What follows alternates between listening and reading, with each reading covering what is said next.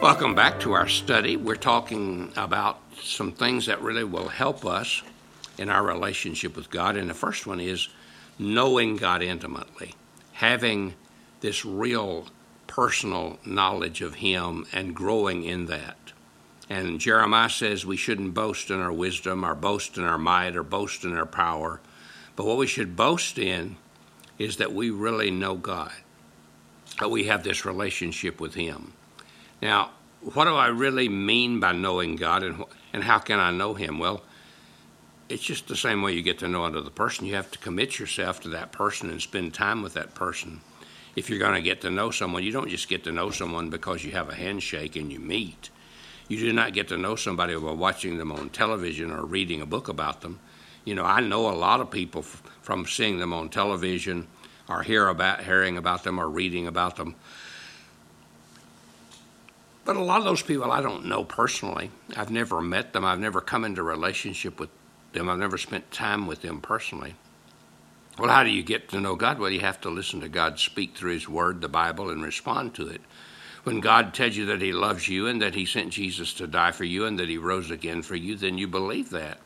And you listen to what He has to say and you respond to that truth. You begin to discover more and more what God is really like, His nature, His character. And you see Him best in Jesus Christ. For He said, when you've seen me, you've seen the Father. You also accept His invitation and you obey Him. The Bible says, repent of your sin, turn from yourself, and turn to Christ. And Jesus said, I'm the way, the truth, and the life. No one comes to the Father except through me.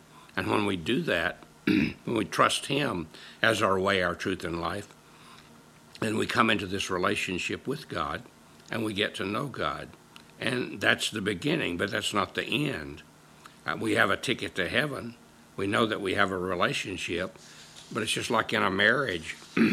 Just the fact that you got to know your husband or your wife exceedingly well, but then once you got married, you let everything begin to slip.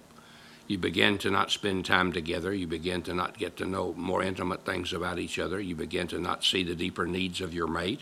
Then the relationship crumbles. So with our relationship to God. To know God means that we recognize God and rejoice daily in His love. You see, the most blessed knowledge is to know Jesus as Savior, Lord, and Master of our lives. And that's essential to pleasing God and living life to the full. And that's something that happens over and over again. Oh, it starts with a salvation experience when you make that first commitment. I believe that. But then we grow daily in that.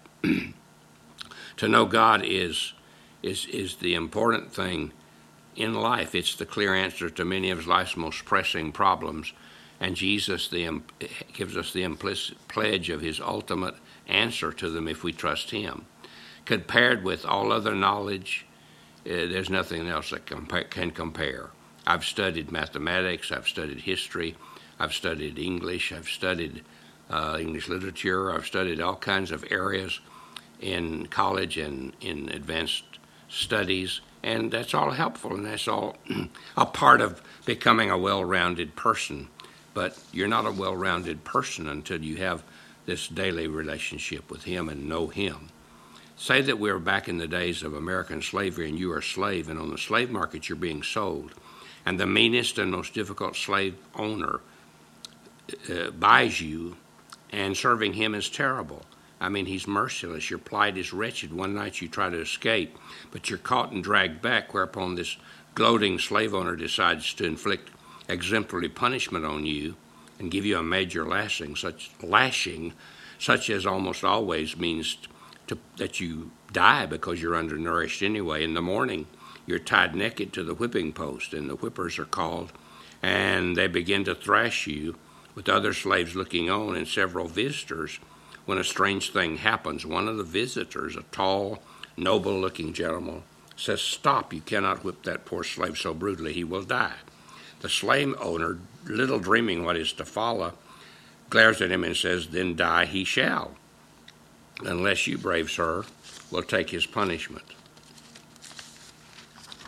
And the stranger steps forward, and he says, "You have committed yourself. Free the slave, and I'll take the lashing." He bares his back to the people who are doing the whipping, and his body quivers under the lashes, but he endures manfully until the last 2 strokes, when he sinks to the ground, lacerated, bleeding, totally exhausted. But there's more to follow, however. Imagine our slave's increasing astonishment when a few days later he was summoned before his master, who says, "You're my slave no longer. That man who suffered for you has now paid such a price to free you that I cannot keep you any longer. Go, you're free." Nor is even that all, for as you are leaving the old master, you're stopped by a messenger from your amazing new master and benefactor, who says, you have new clothing and food and money in the bank. But then upon inquiring, you discover that all of your needs are met. You're so grateful and so thankful for the one who's done so much for you that you travel however far it is to find him and to serve him and to love him and to show your gratitude. Is my parable overdrawn or maybe far-fetched? No, I think it simply pictures what happens when we get to know God and we come into relationship with him. He took our place. He bore our punishment. And he has offered to be the Lord of our lives and to guide us and to lead us in everything that we do and to show us the way to live life like it ought to be lived. Let me suggest several things that will help you in building your knowledge of God. Spend time with him every day. Have a place and a time that you spend with him. Now, you might miss some, but if you miss, immediately get back to it and make that time. Open your Bible and read. Select books of the Bible to read and begin reading books like the Gospels and the book of Philippians and Colossians and 1 Corinthians, and ask God to show you what he wants you to know, what he wants you to do. Ask him to just open it up to you. And as you do that, as the word becomes powerful to you, you will begin to grow, because you see, God speaks to us through his word. The Bible said his word is life. And that life comes when we spend time with him. And then maybe even pick out some verses to memorize, so that when you're going about your daily activities and you don't have your Bible with you and things come up, you can quote those to yourself or even to other people to tell them of God's love and strength. And as you do that, you'll begin to experience what it really means to live in his knowledge. And, it's not a matter of trying to memorize for the fact of memorizing. It's that you're memorizing the verses that will help you, the verses that will strengthen you, the verses that will show you the way to live life like God wants you to. So spend time with God every day. Obey what he says when you read something in Scripture. Do what he says. And seek to memorize some of the best ones that will help you, and you'll discover that it makes a difference. I hope you'll do that. God bless you. Have a great day.